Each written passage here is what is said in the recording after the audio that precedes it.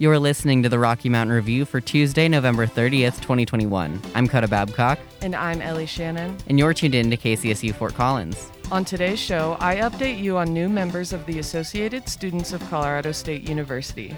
Then I explain how intimate partner violence is on the rise in Fort Collins. After that, I give new updates on COVID-19 statistics and a new COVID-19 variant. Then we hear from Anton Schindler about short-lived baseball teams in his podcast, Painting the Corners with Anton Schindler. Coda tells us about how prosecutors are appealing the verdict which resulted in Bill Cosby being freed.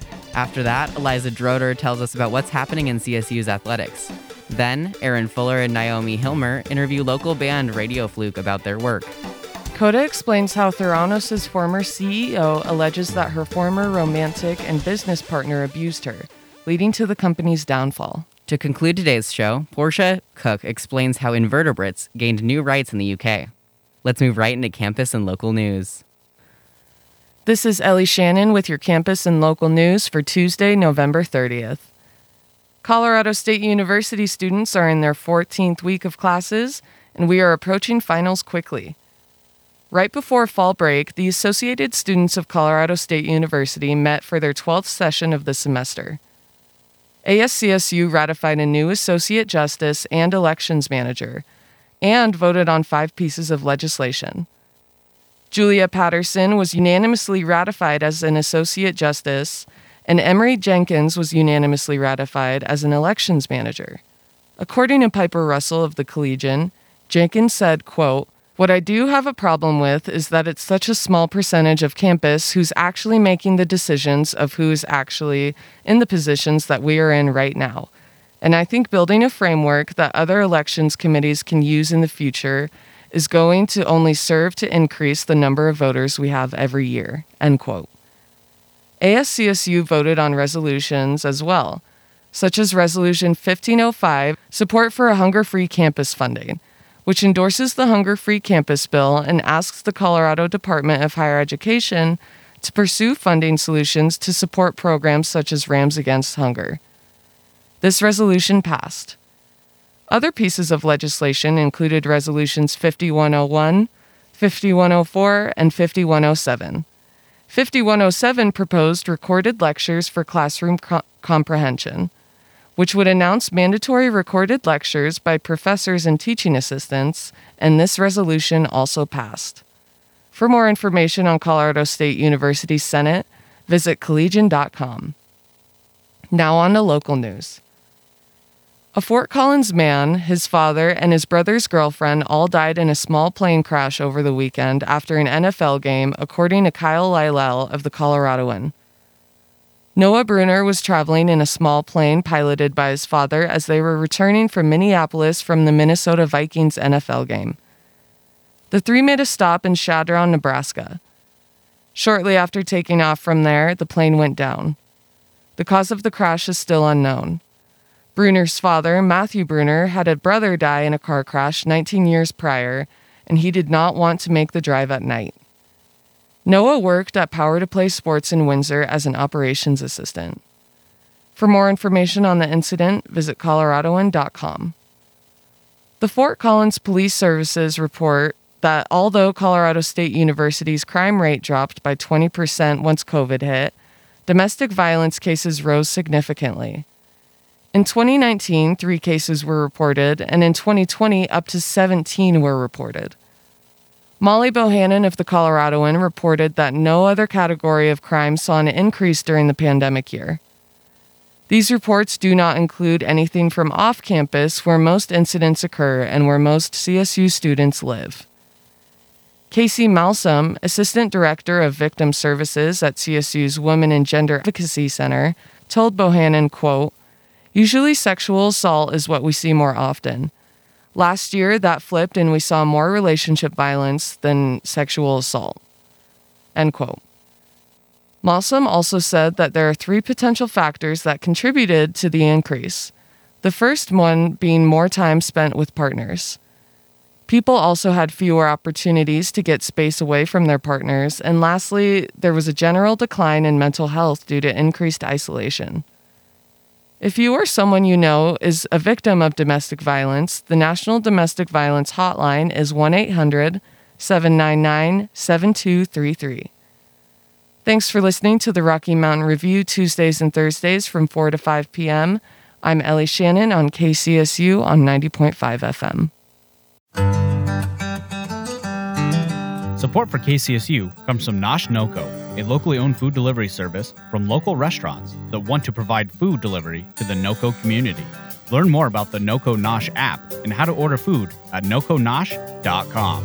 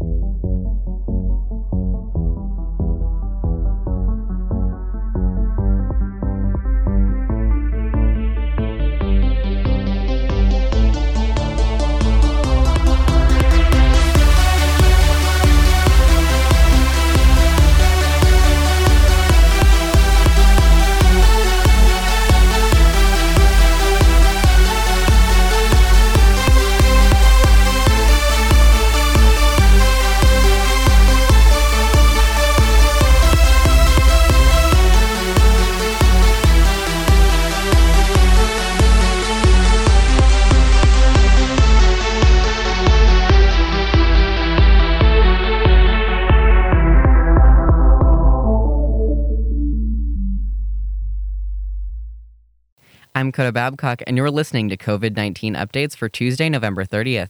Colorado State University reports that over 90% of students and staff are vaccinated against the virus that causes COVID-19. Under 2% of students and employees have not yet submitted vaccine records or exemption. Over 4,400 cumulative cases were reported among students, staff, and faculty at CSU.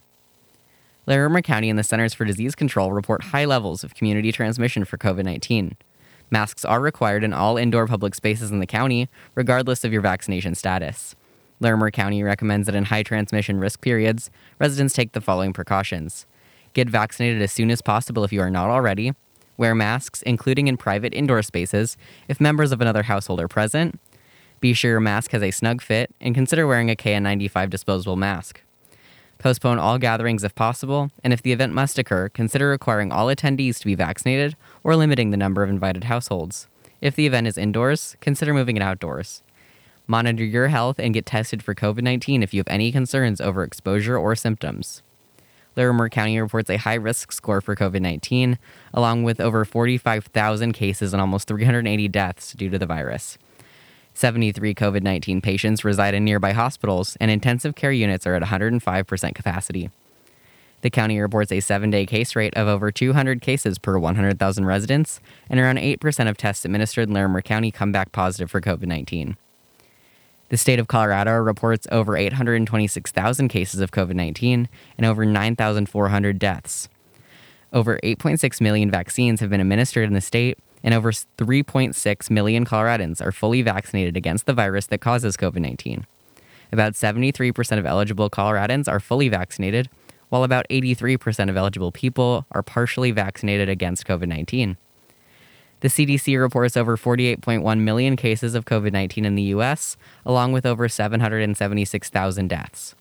Over 74% of people over the age of 5 are fully vaccinated against COVID-19, but community transmission remains high nationwide. In a statement posted on Friday, November 26th, the CDC said that a new COVID-19 variant, B11529, had been identified as a, quote, variant of concern, end quote. The variant has been named Omicron, and no cases of it have been reported in the United States yet. The variant was first caught and identified by South African researchers due to their robust public health and research systems. Information from today's segment comes from Colorado State University, Larimer County, the Colorado Department of Public Health and Environment, and the Centers for Disease Control. That's all for COVID-19 updates. I'm Coda Babcock, and you're listening to the Rocky Mountain Review. Good afternoon, ladies and gentlemen, and welcome to episode number 33 of Painting the Corners with Anton Schindler, brought to you by 90.5 KCSU. In last week's episode, we broke down a very important summer during a very important year in the history of baseball, known as Long Gone Summer. We talked about how Sammy Sosa and Mark McGwire saved baseball from the brink of extinction, really, due to the frustration of the fans that came directly from the strikes and the lockdowns in 1994 and 1995. Today, however, we're going to talk about a couple of teams that were only around 1 or 2 or 3 seasons before they were either absorbed by another team or relocated elsewhere. So, let's get into it. The first team that I want to talk about came out of Seattle, about 8 years before the Mariners moved into the Kingdome to give Seattle its current baseball team. In 1969, a man by the name of Dewey Soriano set out to create a brand new franchise to join the MLB American League. Soriano was a former pitcher and general manager for the Seattle Rainiers, who are now known as the Tacoma Rainiers, which is the current AAA affiliate for the Mariners. The creation of the team had a really rocky start, one that may have been a bit of foreshadowing. You see, Soriano had to ask William R. Daley, who was the owner of the Indians at the time, to underwrite a good chunk of the purchase price for the team. Now, Daley had already considered moving the Indians to Seattle, so having a claim in the team was good for him. Well, that, and there was also a very nice 47% stock that Soriano sold to him for helping out with the team, so he was making a lot of money. Therefore, Daley was the team's largest shareholder and even became chairman of the board, while Soriano remained as the team president. But this wasn't the only issue the budding team ran into. MLB decided that the Pilots could not join the major leagues by themselves, as the odd number of teams would throw off the schedule and the playoffs and so on and so forth. So in turn, MLB decided that they couldn't join the league until 1971, which would be the year that the Kansas City Royals would join the American League. Interestingly enough, however, this date was moved up to 1969 due to some pressure from a Missouri senator by the name of Stuart Symington, who had pushed to get the Royals and the Pilots into the league as soon as possible. So, although it was completely out of their control, the Pilots were now in a time crunch in order to get everything that they needed to do in order to have a competitive baseball club by the start of the 1969 season. Oh, and did I mention that the Pilots had to pay a $1 million due to the Pacific Coast League as compensation because they were promoted to the major leagues? Yeah, not much was going well for them. They were already losing a lot of money. But by the 1969 season, the Pilots were ready to take the field. They played at Sick's Stadium, a converted minor league stadium that was previously the home of the, now destroyed Seattle Rainiers. The Pilots joined the American League West with the Royals to build up a strong division alongside the Minnesota Twins, who won the division, by the way, that year, the Oakland Athletics, the California Angels, and the Chicago White Sox. They played under manager Joe Schultz, who was a coach for the St. Louis Cardinals, where he helped his team win 3 National League pennants and 2 World Championships. Now, I know that sounds like a pretty impressive resume, because it is, but with the Pilots, this would be the first time that he would be acting as the head manager. Now, although players said that they liked him, Schultz was known for 2 things primarily: his rather creative cursing and his questionable decisions as a manager. Once the Pilots relocated, Schultz lost his job and coached once again with the Royals and then the Detroit Tigers before he retired. And I feel like that really starts to paint a pretty clear picture of how this team turned out. In their one and only season, the Pilots went 64, 98, and 1, with the one tie coming on game 143 when the game couldn't be decided after 10 innings were played. The 64 win, 98 loss, and 1 tie record put the Pilots in dead last, 4 games behind the 5th place White Sox, and only a game and a half above the worst record in baseball. And looking through the lineup, you can kind of see why. The team's total batting average came out to a .234. Their best hitter, Mike Hegan, actually had a pretty decent year, hitting .292 with 78 hits in 95 games. But most of the starters, like Tommy Davis, Don Mincher, and John Donaldson, couldn't find a lot of success at the plate, hitting just over .230 for the most part.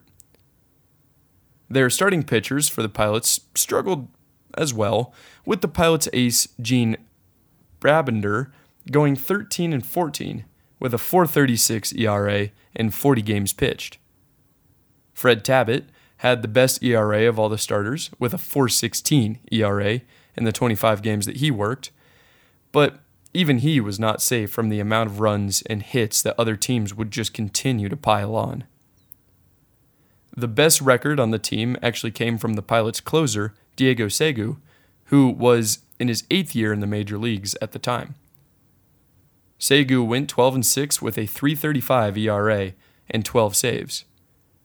Now, although he did give up 127 hits and 62 runs in his 142 1/3 innings pitched, it was enough to have him be the main guy in the bullpen for the Pilots.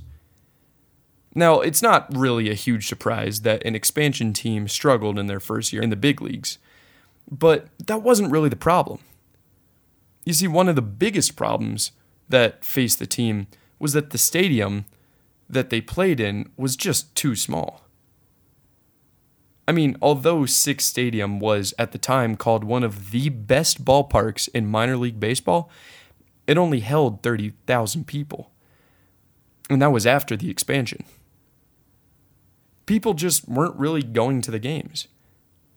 Only 677,944 total fans showed up to see the Pilots play, which was the 20th highest total in the 24-team league. The Pilots had asked for another stadium to be built, but the project was put to a halt. However, it was eventually restarted to become the Kingdome just a few years later. But at this point, the Pilots were just hemorrhaging money. Daly refused to give the Pilots any more money, and it became pretty clear that a new owner would have to step in with a brand new ballpark if the team were to stay alive. And this is where Bud Selig stepped in. Selig, who was a former car salesman and Milwaukee Braves owner, decided that he wanted to bring baseball back to Milwaukee. So, Soriano sold the Pilots to Selig for $10.8 million. And, just like that, after one season in the major leagues, the Seattle Pilots were now the Milwaukee Brewers.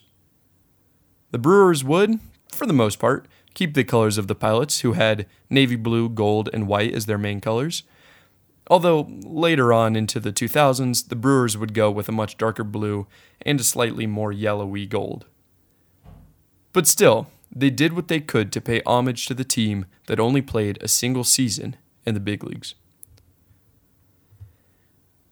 The next team that I want to talk about is much cleaner than the last one.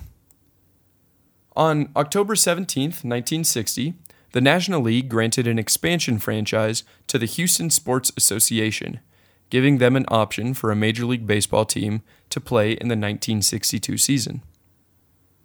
The initial formations of the team were a little bit shaky for the Colt 45s as well, as the Houston Sports Association had to either make a deal with or completely buy out the Houston Buffaloes, which was a minor league team, in order to obtain these quote-unquote territorial rights so that they could play in the Houston area. After much negotiation, the Houston Sports Association purchased the Houston Buffaloes on January 17th, 1961. Now, at this point, you might be wondering how the Houston Colt 45s got their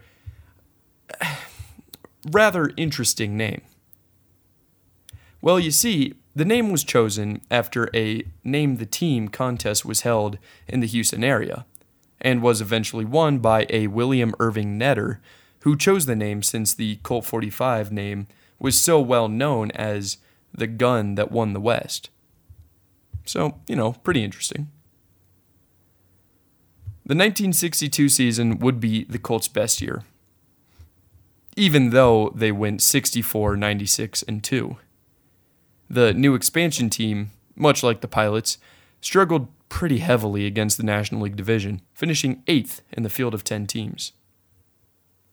Their manager, Harry Kraft, was the first manager in Houston's Major League history after he moved to Houston from Chicago, where he had helped to lead the Chicago Cubs in Phil Wrigley's College of Coaches. Now, if you've never heard of this rather unorthodox College of Coaches way of running a team, Wrigley decided to not have a permanent manager, but would rather instead rotate the head coach job among all of the coaching staff. This, of course, didn't work, and Kraft decided to just leave because of it.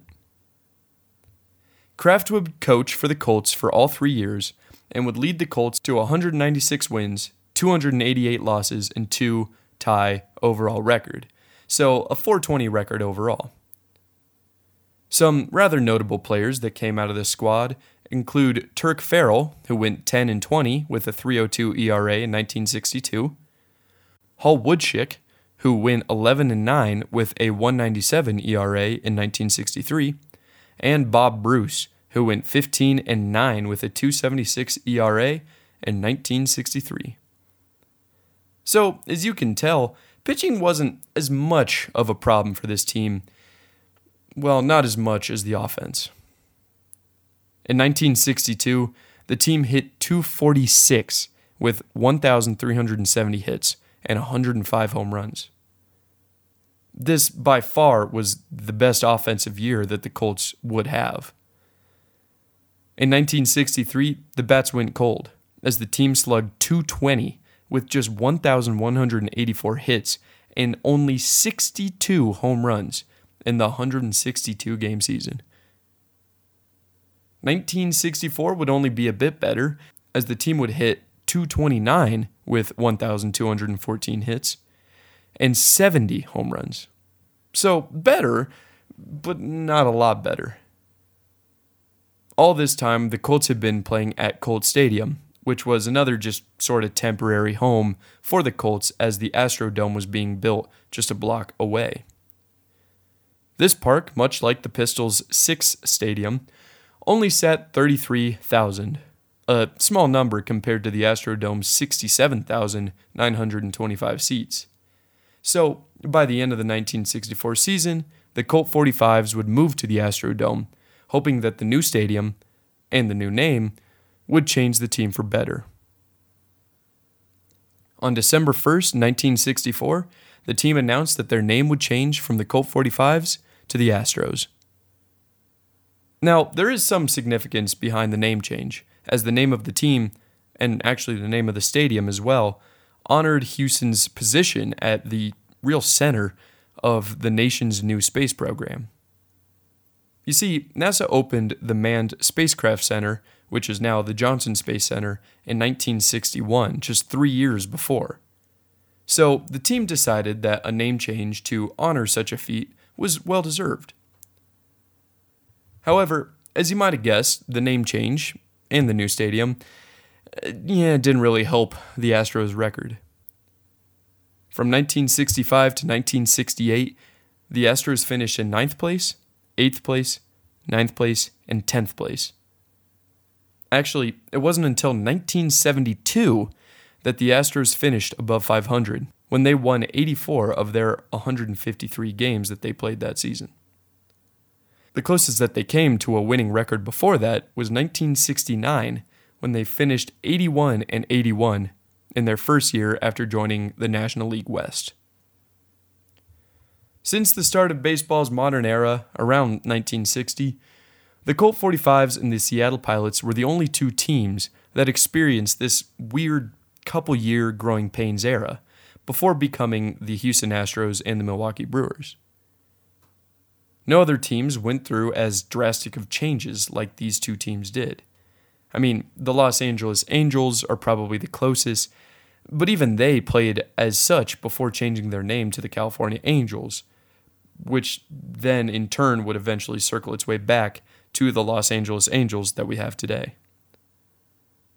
But honestly, it's been fun just taking a look back at these old teams and seeing what could have been. I mean, imagine if the Pilots never went broke and had Ken Griffey Jr. lighting up the Kingdome as a pilot. Or having Yuli Gurriel and Jose Altuve hitting absolute bombs out of Minute Maid Park as a Colt 45.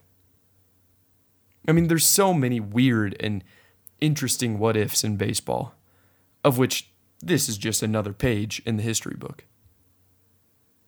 So in next week's episode, we're going to start a brand new trend and go through each division in a search for the best player on every team in every division for the history of that team. So be sure to tune in and see if it's who you would guess. Thank you for listening.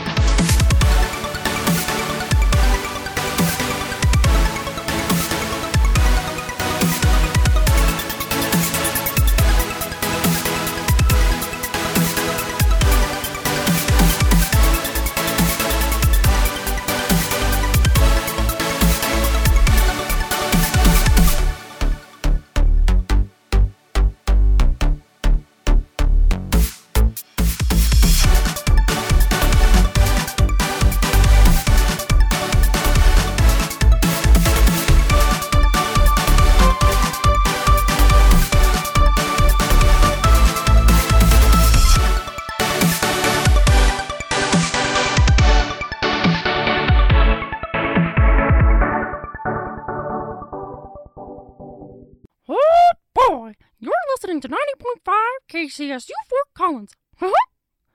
And we're back on the Rocky Mountain Review. I'm Coda Babcock, and you're listening to National News Highlights for Tuesday. Amazon workers at the Alabama Amazon warehouse are set to vote once again on whether or not to unionize. According to Alina Selyukh at National Public Radio, a National Labor Relations Board official is requesting a second vote due to evidence that Amazon pressured staff to vote against unionizing. The effort to bring a union to Amazon warehouse employees comes from the retail, wholesale, and department store union. NPR says, quote, Amazon is America's second largest private employer with over 950,000 employees, end quote. Due to the evidence showing that Amazon engaged in union busting prior to the first vote, the Labor Board is scrapping its results in favor of the revote. Amazon is expected to appeal this decision, with Kelly Nantel, a spokesperson from Amazon, saying, quote, it's disappointing that the NLRB has now decided that these votes shouldn't count. As a company, we don't think unions are the best answer for our employees, end quote.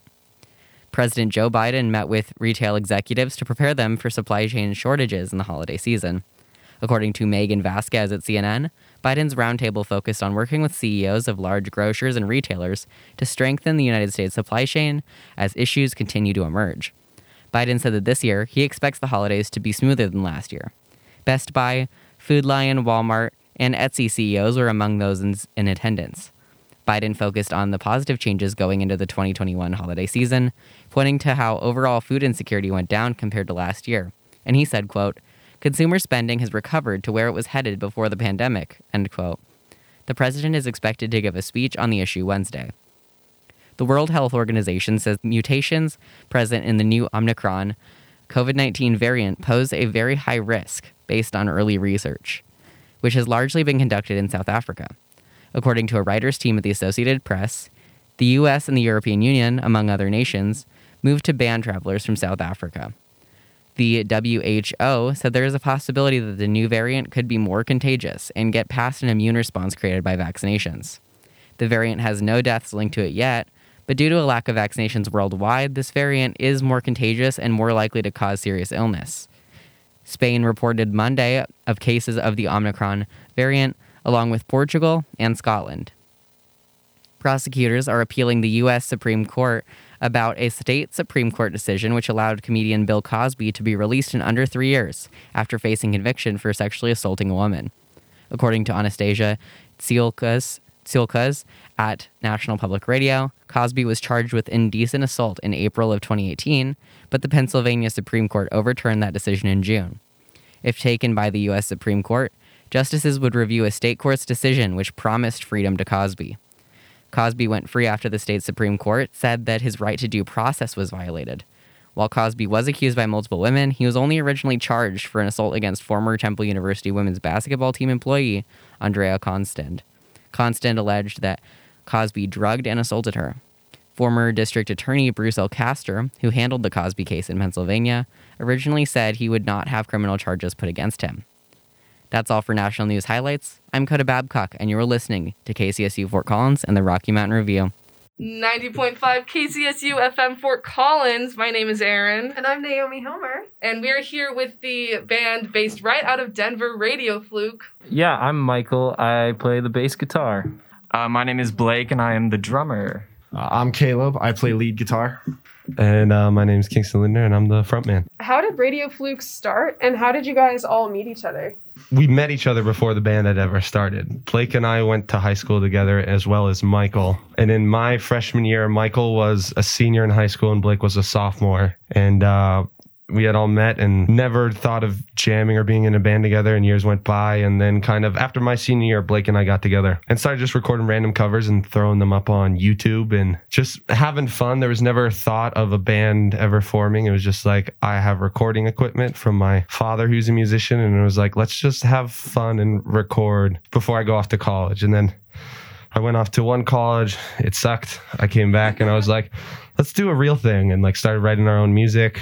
And then when I transferred into the college I went to, CU Denver for their music program, I met Caleb through a weird coincidence of a roommate. Like my roommate came home after having a night out and he was like, dude, I met this man. He freaking shreds on the guitar. You got to meet him. And as a musician, that happens sometimes. And you're like, okay, sure, man. Definitely plays guitar. And then you know, 50% of the time you meet the guy and he's playing Wonderwall. Like it's like he wrote it. He's like, I added this little sus chord thingy. It's super cool. And that's kind of all he does. We were not expecting what we got. If any of you have heard Caleb play live or on any of our songs. He shreds. But yeah, Caleb randomly showed up in the apartment one day and I just looked at him. I was like, you want to jam on a track? And he's like, sure, why not? And I gave him a guitar of mine and we recorded this old song. And I was like, just play whatever feels right for the track. Played it for him and he goes down and first take I'm like, you want to be in a band? Like there's a spot with your name on it. Come right on in. Like it'd be great. Yeah, it was pretty much exactly like that. Like I remember it was weird because it wasn't my instrument. It wasn't like anything that I was super used to, and I never like recorded before. And yeah, King just invited me over. I put down one track, and it's like he didn't even say anything. I don't think you said anything. I think you were just like, you want to be in a band?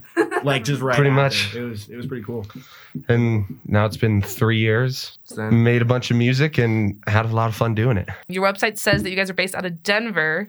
So is that where you guys kind of like started completely, and like where do you perform the most? Do you perform the most in the Denver area or so far in the, you know, like we said, Caleb's our network guy. So in the last couple months, we've been playing down here quite a bit. We're really enjoying the response that we're getting from playing down here. Like we play for a crowd for his fraternity that was pretty excited. And, you know, I think part of that is just live music being back. And I think the other part of it is that we're awesome. We rock. Yeah. Yeah, I mean, 3 of us live in Denver, so that's where kind of based out of Denver is. But as Blake's saying, it's slowly turning into Denver/Fort Collins. Fort Collins knows how to party, and we love people who party, so we're having a good time playing up here quite a bit. Yeah, nice. So just like the northern Colorado kind of area. Okay, cool. That's kind of it. Like hitting the college towns has been our yeah, and this is the first college town that we've really settled down and reached out to. And it helped a lot that we had a bandmate who was at the college. Yeah. So he knew what events were playing and he knew how to get us in there. And it was really, it's been great.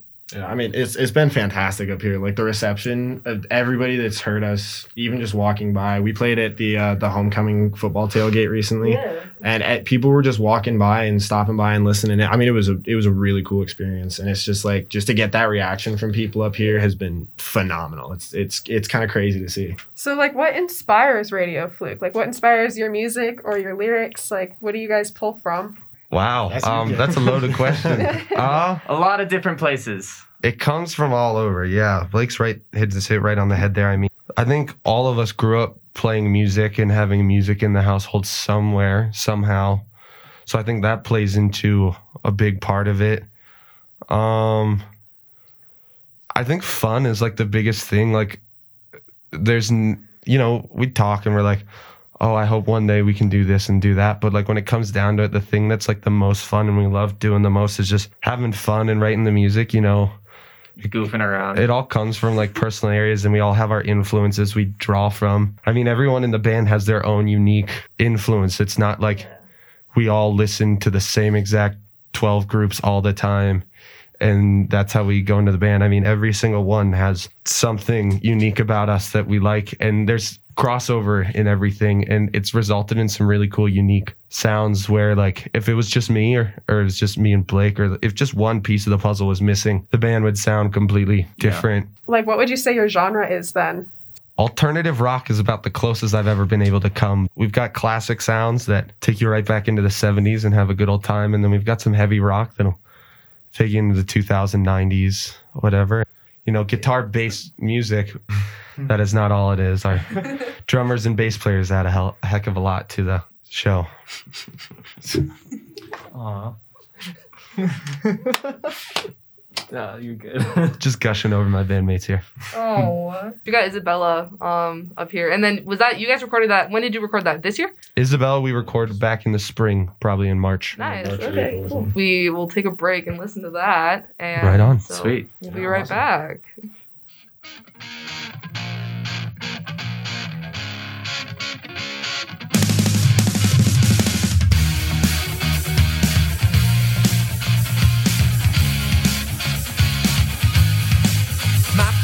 Drag me here, sticky floors full of beer. I'd rather be back home so I could be alone. I had to step outside, she crashed into my night. Said, baby, come with me and I can get you high. She's got the eyes of a woman, she'll make you feel so sweet. But she's not what she seems. Before too long you'll discover that she may catch your eye, but it's all a disguise. Isabella.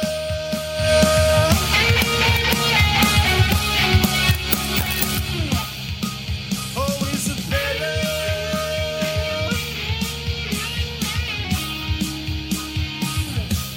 Oh, when she takes off that mask of hers, it's like a massacre. I'm not sure what to do when it's that black dress that got me here. My friends, they interfered cause they already knew that she's got the eyes of a woman, she'll make you feel so sweet. No, she's not what she seems. Before too long you'll discover that she may catch your eye, but it's all a disguise. Isabella.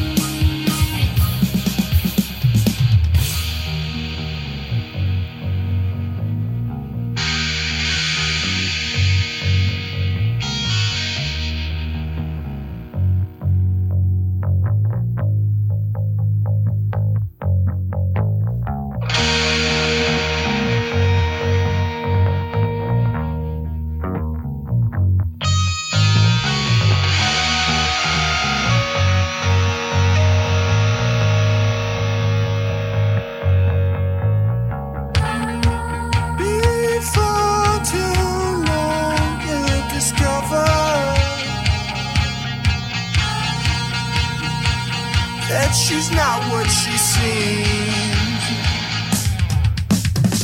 She's got the eyes of a woman, she'll make you feel so sweet. But she's not what she seems. Before too long you'll discover that she may catch your eye, but it's all a disguise. Oh, Isabella.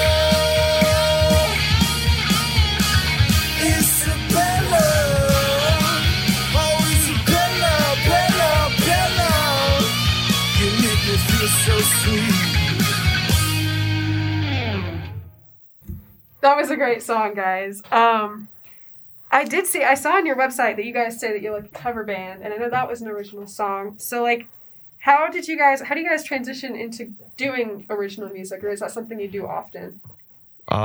Original music is probably the full gig now. Started out as the cover band again, like Blake and I putting up YouTube videos. I think it just kind of started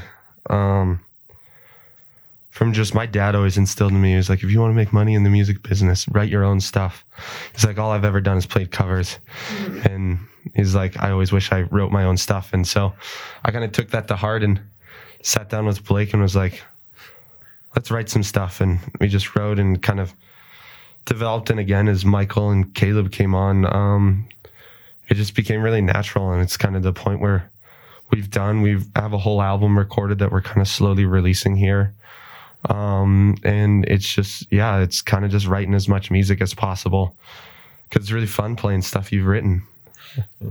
I think also to add to that though, like the cover songs are amazing. Like it's so much fun to play those live because that's a lot of those songs are stuff that we listen to and stuff that inspired us. And so it's really fun to actually be able to get that and kind of live that experience of like, oh, well, this might have been what these guys felt like. And I think it is super fun to still do the covers, but the originals that's where it's at. Especially like for me personally, because I joined the band a lot later than these guys, so I haven't been super, super involved in like most of the writing of the songs, but just getting to play songs that like are just original and ones that like these guys came up with and having people react to that. And like I remember people come up to me and say like songs like She Knows She's Trouble and stuff. I think that's is that our biggest original on Spotify? I think Ready to Go is our biggest original, which is funny. Songs like that, like people coming up and saying like, oh, this is awesome. That's insane to hear. Is just like people like something that we came up with. And that's a weird concept, but it's fun. Pretty cool. Well, the thing with covers is like when you're playing a show, people recognize the songs more often, especially when you're starting out. So it's very useful to like bring a crowd in and that kind of thing. And they can sing along and like, whatever. So then you like sprinkle it. You go back and forth. Yeah. I can definitely see that going to a concert. I always like it when like they at least play one cover because then I can be like, okay, I know this one. Right. Yeah. And you guys do a really good job at covering the songs that you do. Where do you guys practice and write since one of you is up here? All of you are in Denver. Do you guys mostly go to Denver? What's the plan?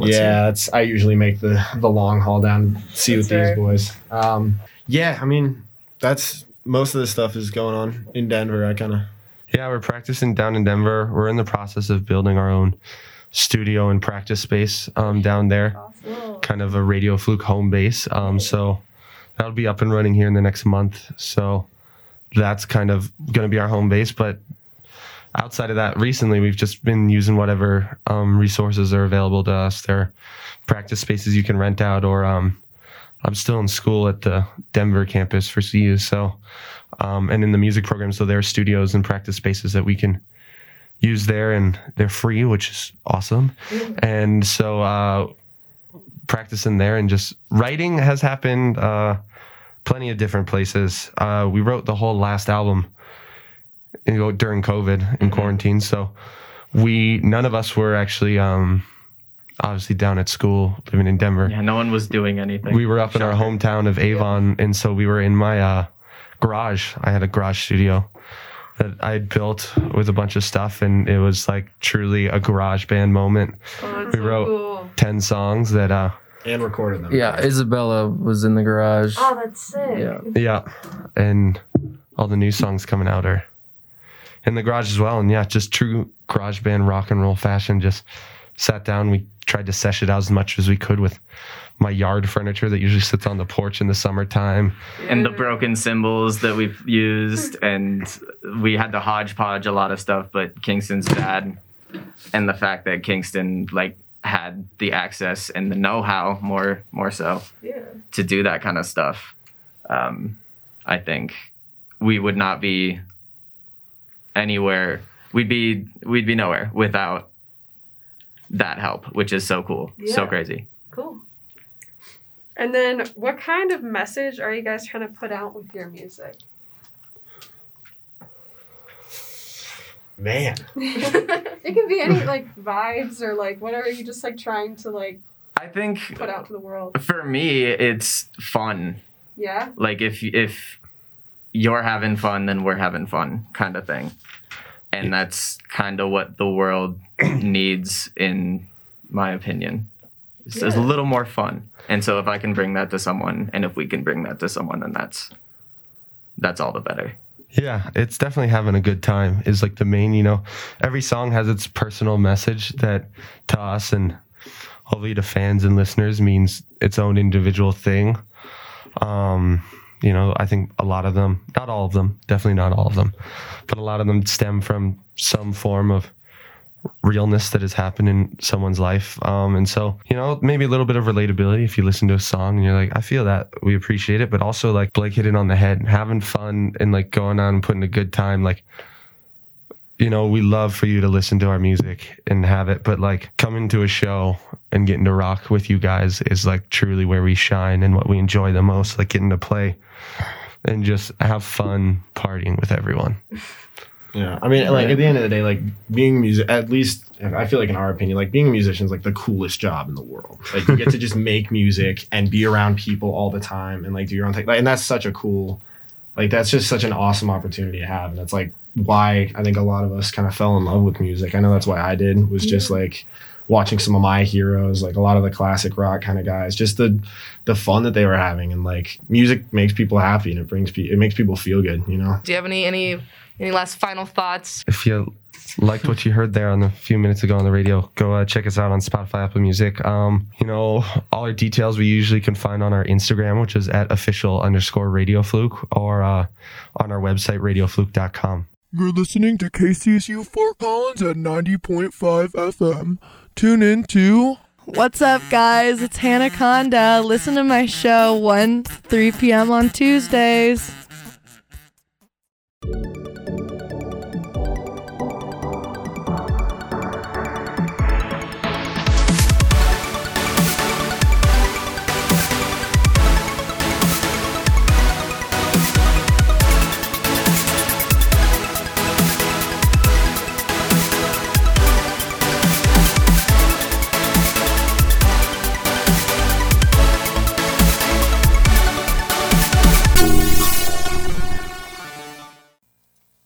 My name is Eliza Drotar. This is your RMR Sports Report.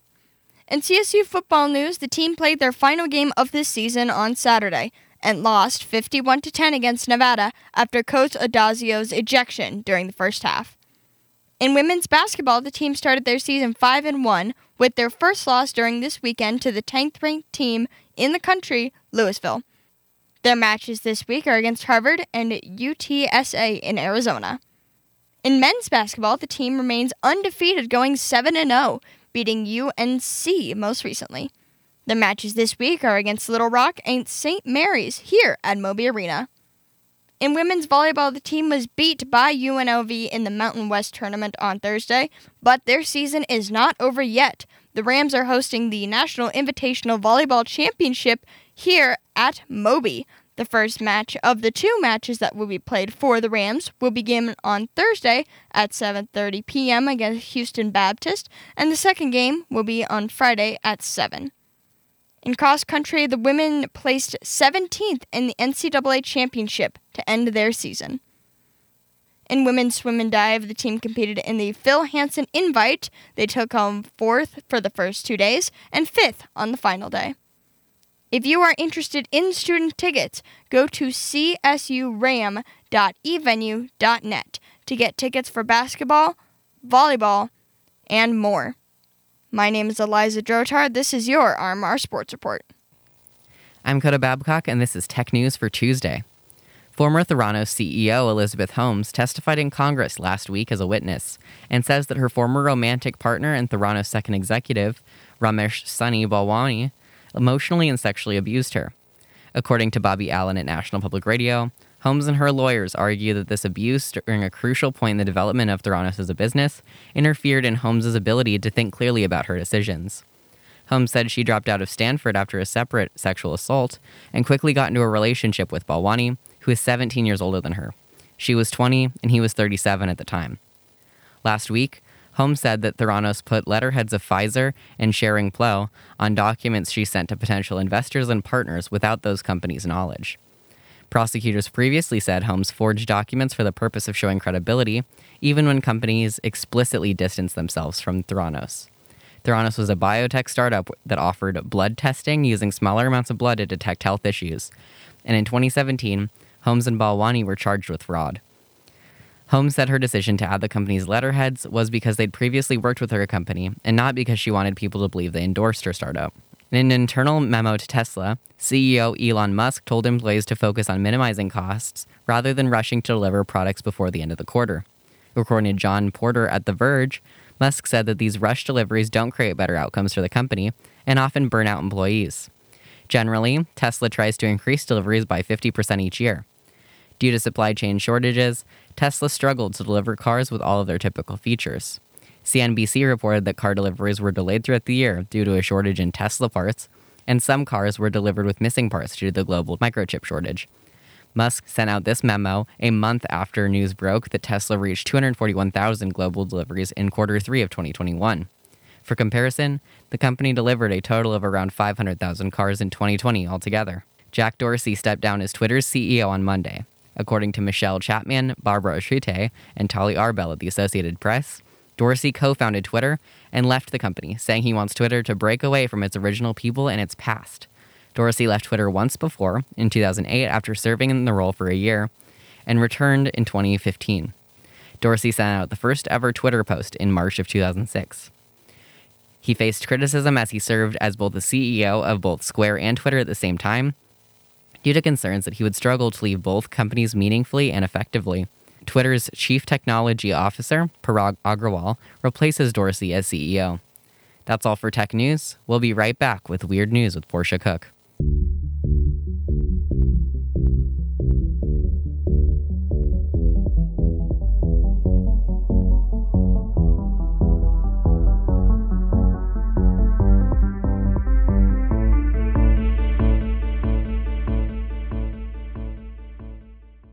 Several marine animals, including lobsters, squid, crab, and octopuses, will be recognized as sentient beings as a part of a new law passed by the United Kingdom's government.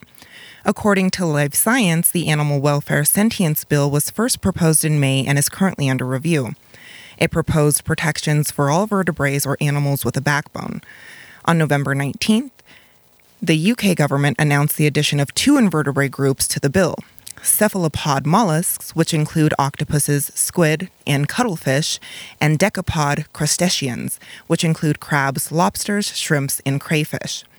The decision to add the 2 invertebrate groups to the bill came after the London School of Economics published a new report reviewing evidence suggesting the creature's sentience from hundreds of studies on each group.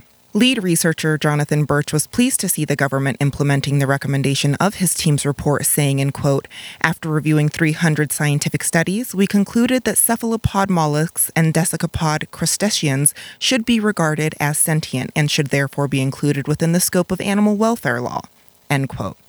The November 19th report defines sentience as the capacity to feel pain, pleasure, hunger, thirst, joy, comfort, and excitement.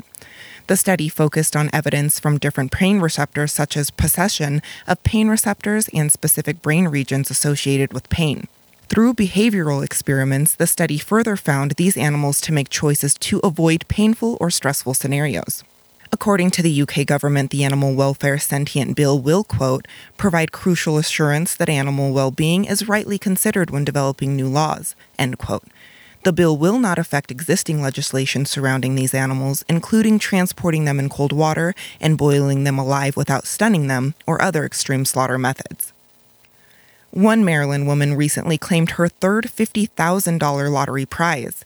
According to CNN, the 61-year-old lottery player from Montgomery County, Maryland, bought 2 lucky scratch-off tickets in Bethesda. While the first ticket was not a winner, the second earned her the game's top prize of $50,000, her third $50,000 lottery winning in 3 years. In August of 2018, she won a $50,000 bonus cash game. The following October, she won again, playing the Cash Craze Doubler, all from the same store. The retired housekeeper told lottery officials, quote, "I just didn't believe it. Again. People play every day and don't win. It's amazing I won 3 times, end quote. The lucky 3-time winner plans to use the money for home improvements. Researchers have successfully shrunk a camera to the size of a coarse grain of salt, and it still takes pictures. According to physics.org, micro-sized cameras have long been useful to spot problems within the human body and enable sensing in micro-sized robots. Still, past approaches have only ever captured grainy, distorted images with limited field of view. However, researchers at Princeton University and the University of Washington have since successfully produced an ultra-compact camera the size of a coarse grain of salt. According to a report published in the Nature Communications on November 29th, the new microcams produce clear, full-color images that would typically be created through a conventional compound camera lens that's 500,000 times larger in volume. The new optical system relies on metasurface technology, which can be produced much like a computer chip. At just half a millimeter wide, the metasurface is studded with 1.6 million cylindrical posts, all the approximate size of a human virus. While successful, Ethan Sang, a computer science PhD student at Princeton who co-led the study, said, in quote, "It's been a challenge to design and configure these little microstructures to do what you want. It's challenging because there are millions of these little microstructures and it's not clear how to design them in an optimal way." End quote. The new camera could aid in minimally invasive endoscopy with medical robots to improve imaging for other robots with size and weight constraints and diagnose and treat diseases. That's all for Weird News. I'm Portia Cook, and now for the weather.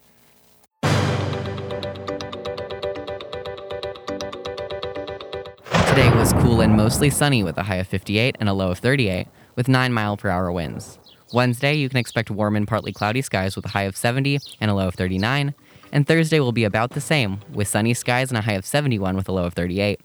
And for Friday, you'll have to tune in this Thursday from 4 to 5 in the afternoon for the Rocky Mountain Review, only on 90.5 KCSU Fort Collins. And you can also check us out on Spotify by searching KCSU News. And that's all for today. We just wanted to thank Damian Castile for our amazing theme music that's playing right now. We'd like to thank our guests today, as well as Portia Cook, Thomas Taylor, Stephanie Keel, Stevie Jones, Hannah Copeland, Elliot Hutchinson, Eric Zhang, Brennan Cole, Lindsay Johnson, Eliza Droder, Samuel Bailey, Ben Haney, Ben Kruger, Anna Schwabi, Marie Tanksley, Dixon Lawson, Peter Walk, and the rest of the staff here at KCSU and Rocky Mountain Student Media. We couldn't do this without you. And I'd like to thank you, Coda. And I'd like to thank you, Allie. And we finally couldn't do this without you, dear listener. Thank you. And with that, we'll see you next time.